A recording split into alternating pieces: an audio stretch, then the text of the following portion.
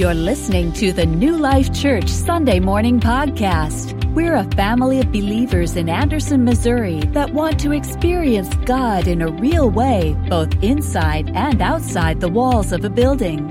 For more Sunday messages, upcoming events, or to get in touch, visit new-life-church.net.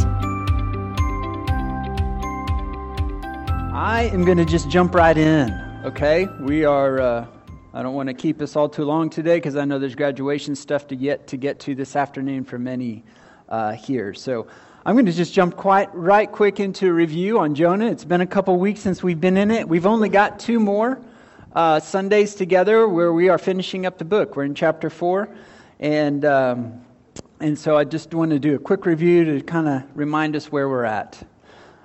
So last time we were on it, Jonah was spit up on dry land. God, in His mercy, through an unconventional way, provided transportation for Jonah back to dry land after he was on the ship going the wrong way. God sent the storm. Sailors threw him overboard. God snatches him up with a fish, brings him back to dry land. So in order to accomplish the mission that God sent Jonah on, He provided a means and way for his transportation to get him back in the right direction, going in the right direction, but he still had a ways to go. He still had to walk to go. And a reminder for us that where God guides, He provides. And oftentimes, though, there's still steps that we need to take. Jonah 3:2 reminds us of this. God telling Jonah after he'd just been vomited up on the beach, "Get up, go to the great city of Nineveh and preach the message that I tell you." Then through what appears, if you recall, a half-hearted effort of proclaiming that message that God sent him to proclaim to Nineveh. Remember, it was a 3-day walk through the city. Jonah proclaimed the message only on the first day. So it was like only a 33% effort here. Proclaim the message on the first day, but then the Ninevites respond. And word gets all the way to the king, and everybody from the king to the livestock put on sackcloth and fast. In an outward expression of them wanting to repent for what they had been doing. And the king even saying, if you recall, hey, who knows? Maybe God would relent and not destroy us. And then as we concluded that message, we pulled out 3 truths from it. Those 3 truths were these: sin will incur God's wrath. Sin deserves the righteous wrath of God. It does. If He was not a God who judged sin and punished sin, He would also not be a God of mercy and love. He can't let that slide. Just like we would not want it to slide if somebody were to come into our house and hurt somebody we loved or hurt us. We would want the laws of the land to protect us and provide justice in that. Second off, God's mercy is available for everyone. Everyone. Ninevites being a classic example of that. And then true repentance is a heart condition. True repentance being a heart condition of Jonas. Was he really repentant when he was praying that prayer in the well or the great fish those couple of days before he was thrown up on the beach? Were the Ninevites truly repentant? Did we see a change of heart and mind in their attitude as they repented? It's really about a heart condition. And as that heart condition changes and transforms, it affects our behavior so there would be fruit from it. And as you guys may have heard before or remember in previous sermons, we've talked about this. How we behave is based exactly on what we believe. So what we believe directly affects how we behave in the choices we make. So as we continue this morning, like I said, chapter 4, verse 1, would you stand with me if you're willing and able? Let's read these first 4 verses of the chapter together. Jonah chapter 4, verse 1. Jonah was greatly displeased and became furious. He prayed to the Lord, "Please, Lord, isn't this what I thought while I was still in my own country? That's why I fled toward Tarshish in the first place. I knew that you are a gracious and compassionate God, slow to anger, abounding in faithful love, and one who relents from sending disaster. And now, Lord, take my life from me, for it is better for me to die than to live." the Lord asked, "Is it right for you to be angry?" Amen. You may be seated. Once again, we see here where Jonah takes another turn for the worse. In chapter 1, Jonah ran from God's direct order to go to Nineveh and proclaim the message. Then God got his attention through the storm. The pagan sailors saved him from drowning by way of being the main menu item for a great fish. Then in chapter 2, Jonah prayed, appeared to repent, appeared to begin to follow through. And then as we saw last time we were in Jonah, it was only half-hearted, a heart not fully surrendered to God. It's like a heart that's got rooms in it. Compare it maybe to the rooms of our house. You invite somebody over, somebody's coming, all of a sudden you're trying to throw everything and stuff everything into that one room. That one drawer, that garage, or whatever it is. Right now it's my garage at my house. Just throwing everything in there so everything appears to be nice and neat and clean and orderly, right? And we conveniently don't invite our guests into that room or that garage. Yeah, you don't want to see in there. Do we do this with our hearts with God? Are there rooms, spaces in our hearts that we keep the door locked, not wanting to invite God in, not willing to surrender to Him? See, I think that's what Jonah's doing here.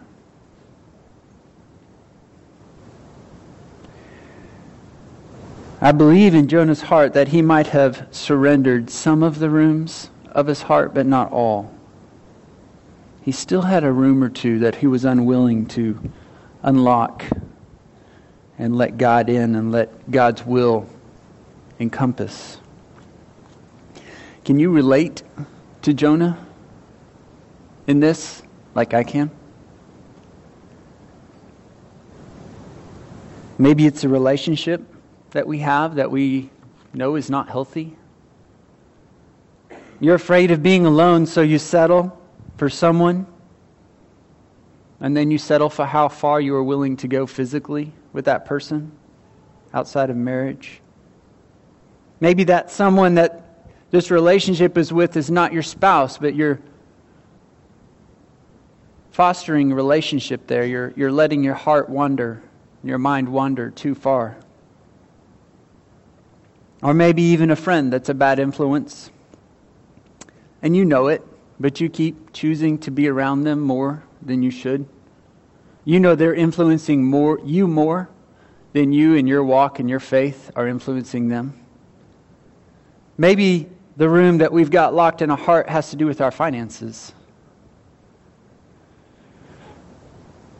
Do we trust God enough to give back to Him that which He entrusts to us to manage? See, He's the source of all things for us.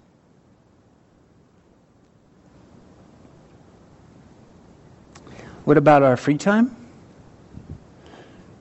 Do we mostly use it for serving God, loving others and serving others, or do we find ourselves pining away our free time on binge watching Netflix or going to the next concert, or you fill in the blank? Or do we pray instead for wisdom to have a God-pleasing balance of how we should use our free time? See, God desires all of our hearts. And Jesus died for those cluttered rooms in our hearts as well. He's not afraid of the mess.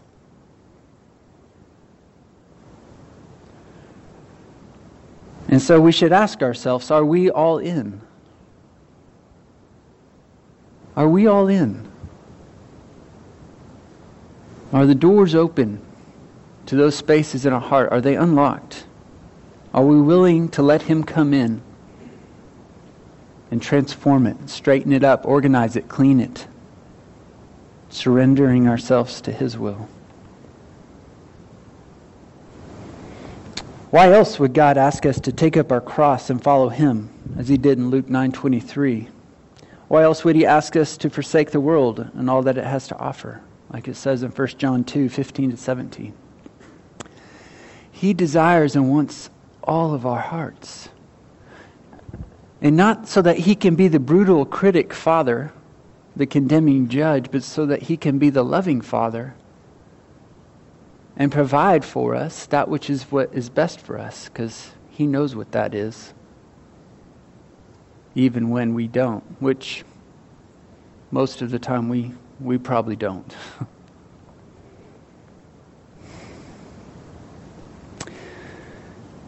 Because Jonah did not surrender all of his heart to God, in verse 1, he was greatly displeased and became furious. Then in his anger he prayed, which I feel like is a good and healthy response when we are angry, to pray.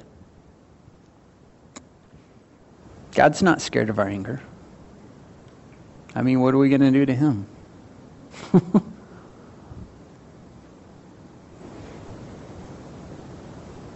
We should take our anger and our frustration to God. He cares more than we can. He cares more than we do. And He can administer justice, does things which might be making us angry. He can administer that far more righteously and effectively than we can.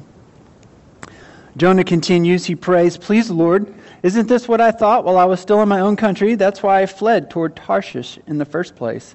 It's almost like Jonah's offering up an excuse here. Do you hear that? It's like, God, I told you so. This is what I thought would happen. This is why I ran. Don't you think I'm justified now in running? This is not somebody who is fully surrendered to God. This is the behavior of somebody who is continuing to lob excuses for why they're not doing what they should be doing, what God has asked them to do. This is not somebody who has truly repented. And then just as a reminder, or if those of you who are new to the series in the last couple of weeks, Jonah's reason was because of the Ninevites. The Ninevites being an oppressive, terrorist, violent, vile nation. And that was who God called him to go proclaim the message. It was a reason that Jonah felt justified in. These are people, God, that have oppressed us, who have killed us, who have kidnapped us, who have tortured us. And you want me to go ask them to repent. Don't they deserve punishment? Don't we deserve justice? Jonah was hoping for another Sodom and Gomorrah, here where God rained down fire from heaven and destroyed the whole city, except for one family, like He did in Genesis 18. See, Jonah in his pride and what he believed acted out this way, had this attitude, had this anger towards God, because he believed that he and his people, the Hebrews, were of more value than the Ninevites. Let's pause here for a second and meditate on this. Do we believe that about ourselves sometimes? Do we believe that we are of more value and worth than other people? We might have a quick answer of no, but let's go deeper into this. What about those who need or even manipulate assistance from the government or others? Welfare, Medicaid, Medicare, you name it. Do we think we're better than them because we don't need it? Are we frustrated that they're getting these benefits? Are we frustrated at them, and so we kind of look down at them? At least I'm not like them, Lord. But are we really better than them, of more worth? What about those who appear to make worse choices than we do? I mean, that kind of t-shirt's pretty evident out there right now, right? You can get one at almost any Walmart where there's a t-shirt slamming somebody else, indicating that they might be stupid or dumb or I'm smarter or better. Are we really better than them? What about those from another country or culture? A different skin color, speak a different language? Are we of more worth and value?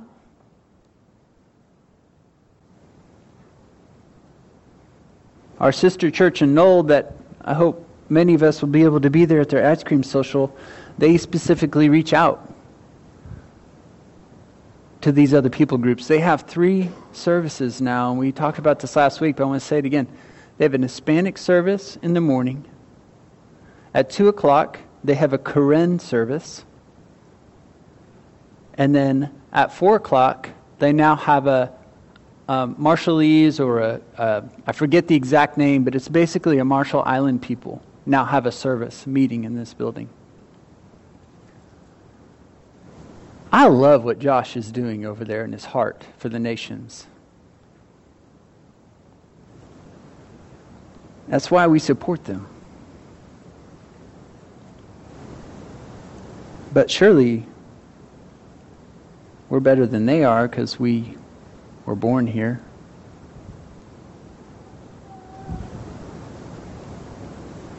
You see, each one of us defaults towards sin and self-promotion, much like the gravitational pull of the earth. You say, well, Matt, where do you get that from? Well, I've got a list of verses. Psalms 51:5, Jeremiah 17:9, Ephesians 2:3, Romans 7:18, 1 John 1:8. This isn't my idea, this is God's.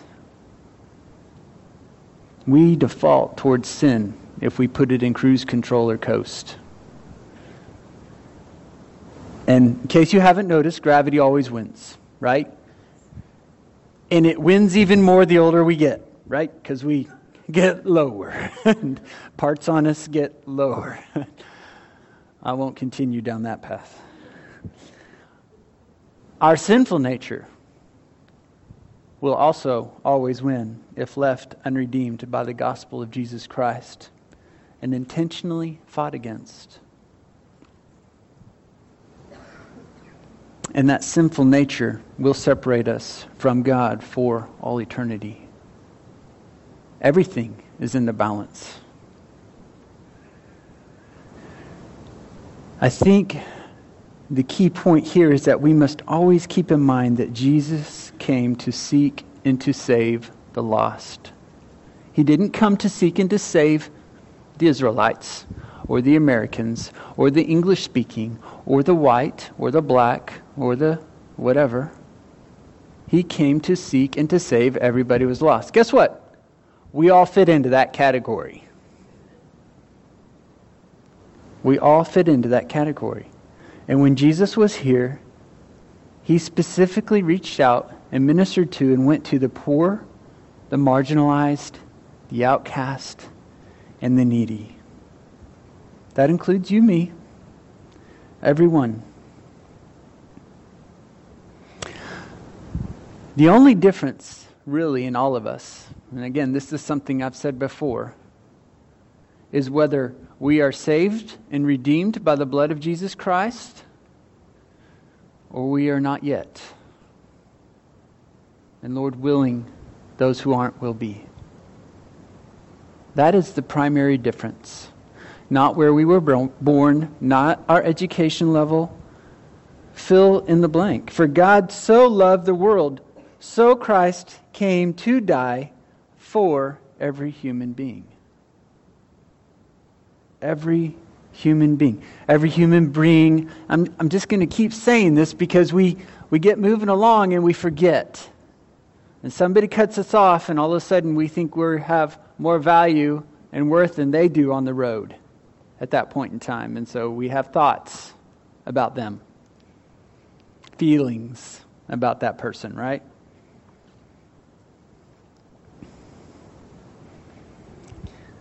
Every human being of every race, of every color, of every culture, every class, every income level, every ability, every disability. Did I miss anybody? Just in case. Every man, woman, health condition, of every age, every marital status. everyone.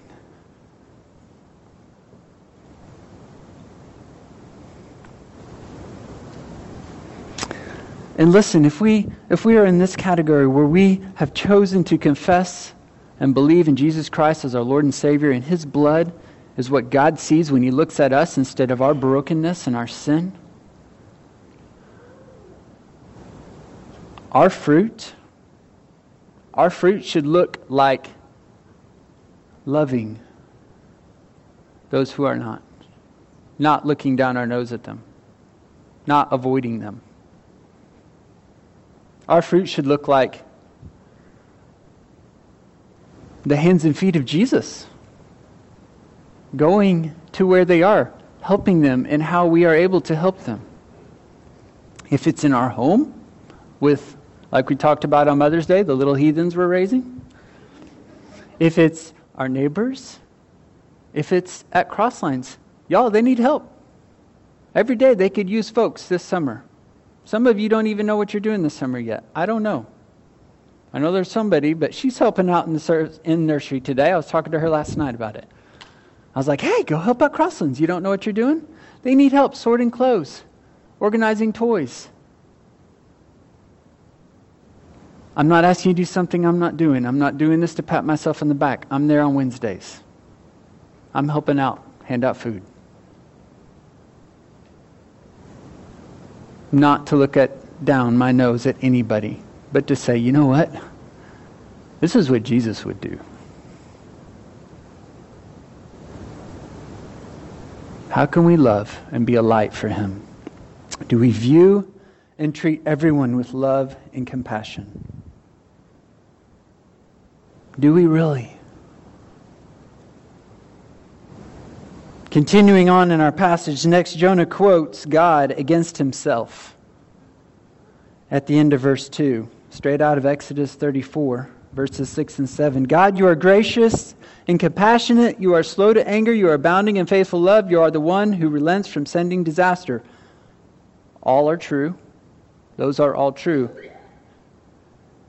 Here Jonah, though, missed the chance to pray that God would fill him up with those same attributes.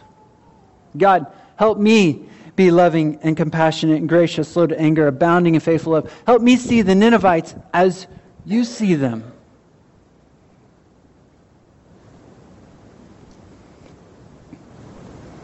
How easily we forget these attributes about God like Jonah did. His free and gracious, merciful gift to us that we do not deserve.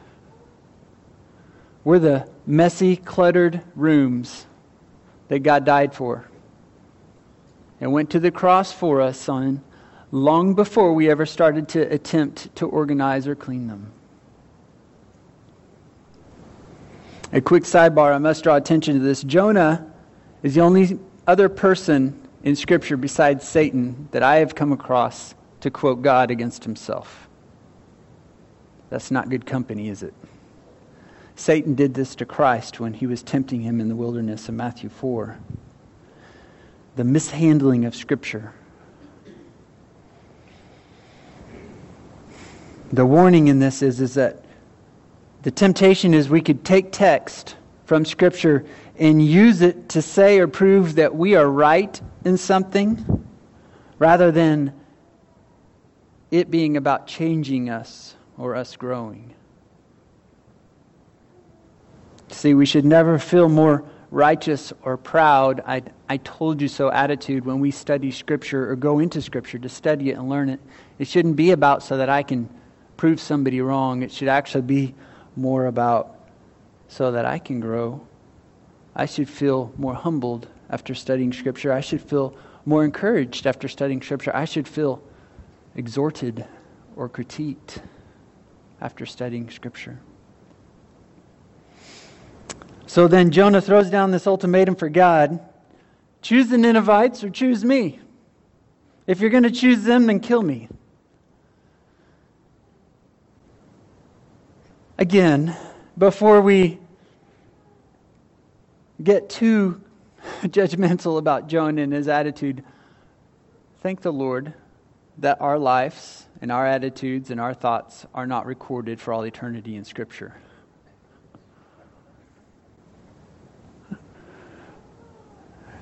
After everything that Jonah had went through, that we first read about from chapter 1, verse 1 to this point, he comes back full circle to his pride in his country and origin, being of which is most important to him, rather than serving God. As Tim Keller puts it, Jonah's sense of loss and depression was due to the fact that he did not get that which was most important to him. Now that hit me like a bullseye these last few weeks as I was preparing for this. You know, Gary spoke and we had Mother's Day, and so I've been ruminating on this one for a while. What do I feel loss and depression over if it's gone or doesn't go my way? Is that an idol for me? Instead of God being that which is most important to me. For Jonah, it was nationalism. That was his main source of joy and pride. His identity hinged on him being a Hebrew, a people whose God was the one true God. Instead, he should have hinged his identity on the one true God.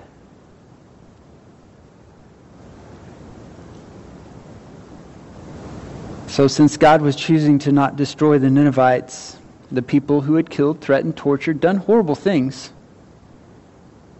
to his people, Jonah no longer had purpose or reason for living. So, kill me.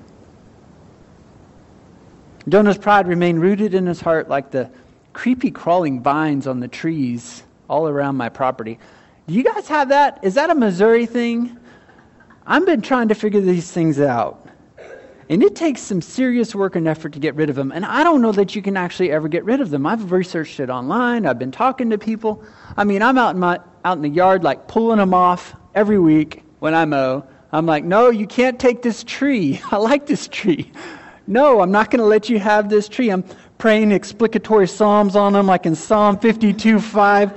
But God will break you down forever. He will snatch you and tear you from your tent in the ground. He will uproot you from the land of the living. I'm not alone in this, am I? I am? Okay. Yes, that's me. These things are nasty. And see, there are some that are way up. Like I've got them like up to like 12 foot. And then there's some up above that are still up there in these two main trees in the front of our house. One tree I don't know if I'm ever going to get back. These creepy crawling vines is like our pride left unchecked. Like that gravitational pull to default to sin and self. It just keeps coming back. Keeps coming back. You can cut them out. You can rip them off. You can drop poison on the ends of them. And they just keep coming back. And guys, we have to work at surrendering our heart to God like that. We have to work at overcoming our pride like that. And our hard work in this, like the hard work on those vines, it's a weekly thing on those vines. It's a daily, moment-by-moment thing in our heart. And our hard work in that is drawing close to the one true God. That our worth and identity would hinge on Him and be about Him. And guys, we go about that through our prayer to Him. We go about that through intentionally going to His Word on a regular basis. We go about that by gathering together here and walking with each other, arm in arm, encouraging each other, supporting each other, praying for each other.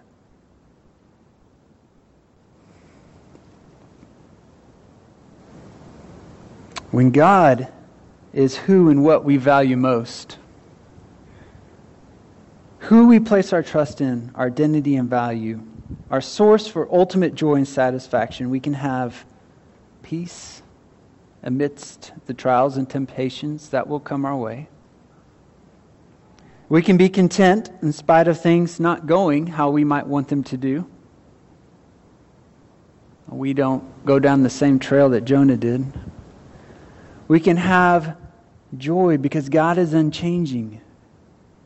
And He has already died the death that we deserve. You see, when we put our value and hope and trust in the one who is unchanging, the one who never lies, the one who created us, the one who saved us, it's a win. It's a win, period. It's not going to fluctuate like our feelings. It's not going to fluctuate like how much we like our job right now or not. It's not going to fluctuate based off of other people's view of us. It's not going to fluctuate on whether or not we think some things are getting the justice it deserves. It is a constant because He is constant. Like a healthy tree free from the strangling vines of pride and sin. And this temporary body,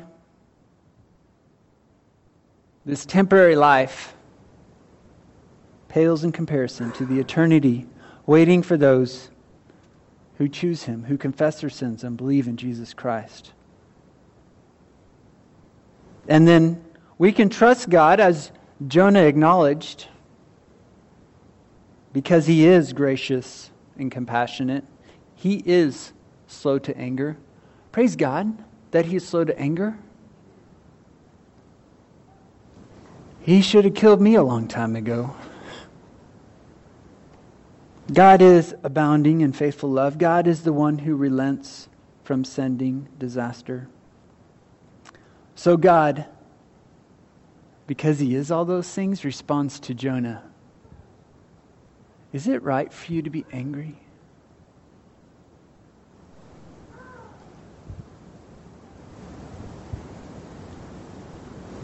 You see, my temptation would be, oh, so you want to die? Sure. I've tried and I've tried and I've tried and I've tried. You want to? Fine. But God is so merciful. Is it right for you to be angry? You can almost, it's not like this condescending, you can almost just hear Jonah blowing up at God in his prayer and bowing up on Him, and God just sitting there and listening, leg crossed. Jonah, is it really right for you to be angry? Just a gentle, loving, merciful response.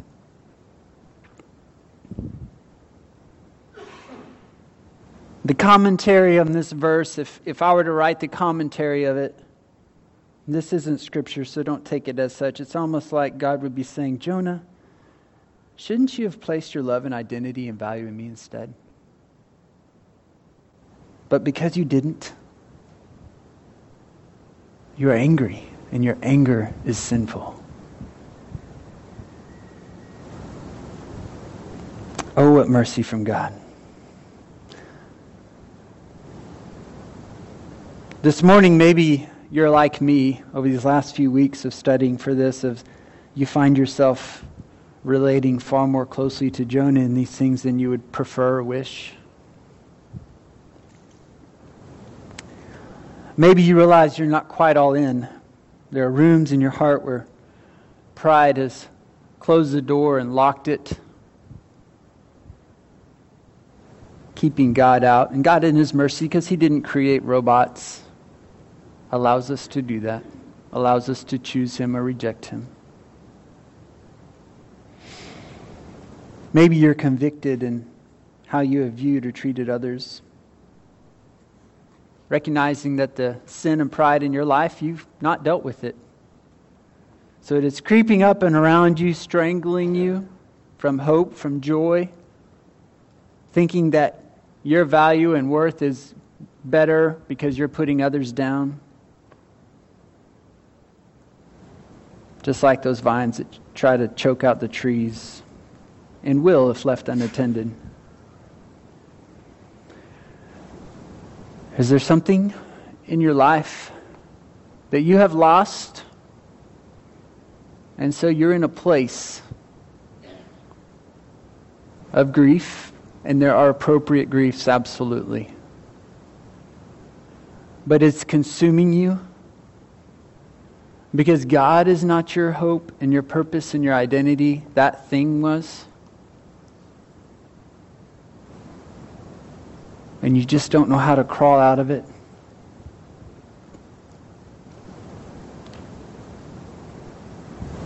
Maybe you haven't experienced that loss yet. I promise you, you will. Because again, God is the only thing eternal and constant and unchanging.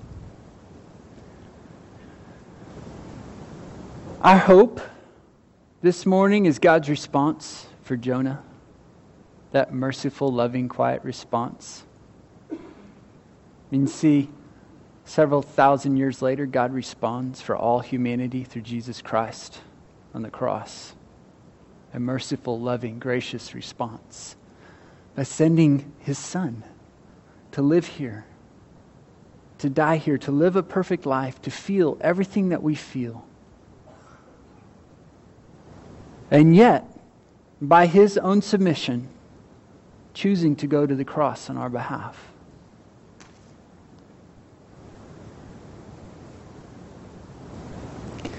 This is the hope that we have, that we need to remind ourselves of each day, that we need to cling to and run to with more effort than if we were trying to eliminate vines crawling up the trees in our yard.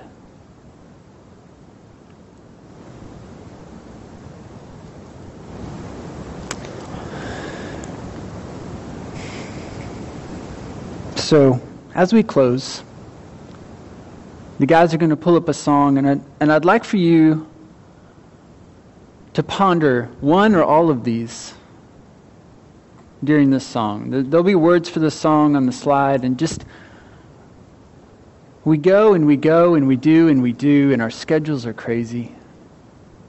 And sometimes we just need somebody to help us push the pause button for a minute, so we'll actually stop and do some business with God. And as we taste that, my prayer is that you would want more of that throughout your busy week, and you would carve that time out. If it's saying no to extra sleep or saying no to extra things on your schedule so that you can have that time with Him.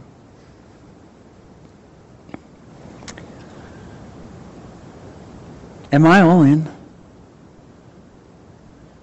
And guys, I'm no better than anybody else here. I have to ask myself these things too. Am I all in? Are there parts of my heart I have not surrendered to Him? Am I tempted to view or treat others less than of myself? And do I trust and believe that God truly is who He says He is? Unimaginably merciful. So, Father, right now I pray that that would be true of our hearts.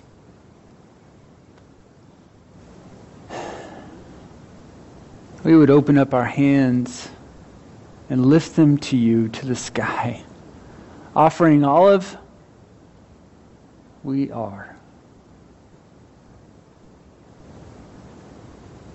And replacing it with the immeasurable goodness and love and grace and mercy, incomparable treasure of all that You are. Father, if there is anyone here today that does not have a relationship with You, God, I pray they would delay no more. They would choose You.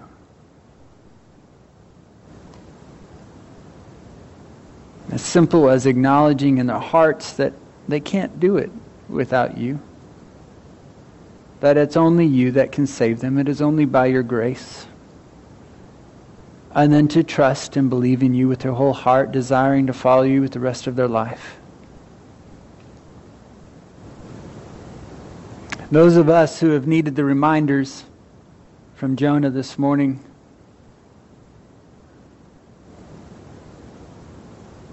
God, that we would be inspired to wake up each day with arms and hands lifted high and empty, asking You to fill it.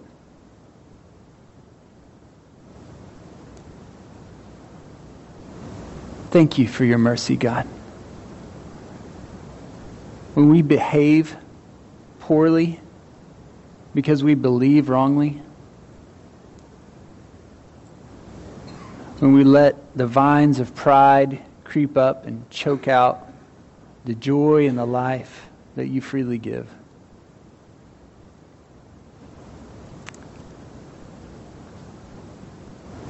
kill those vines, God. Remove them from our lives. That we would be about the business of surrendering to you daily and following you always. We thank you for who you are, Lord. We give you this morning and our time together, Lord. Let us go with a new compassion and love for those around us, beginning here and beyond, to restaurants, to our homes, to the graduations, to our workplaces, to whatever you have in store for us, that we would go with a new compassion and love for those you bring into our lives, recognizing that you love them and you came to save them just like you did us, that we might be your hands and feet. We might share your love with them. In your precious and holy name, Jesus. Amen.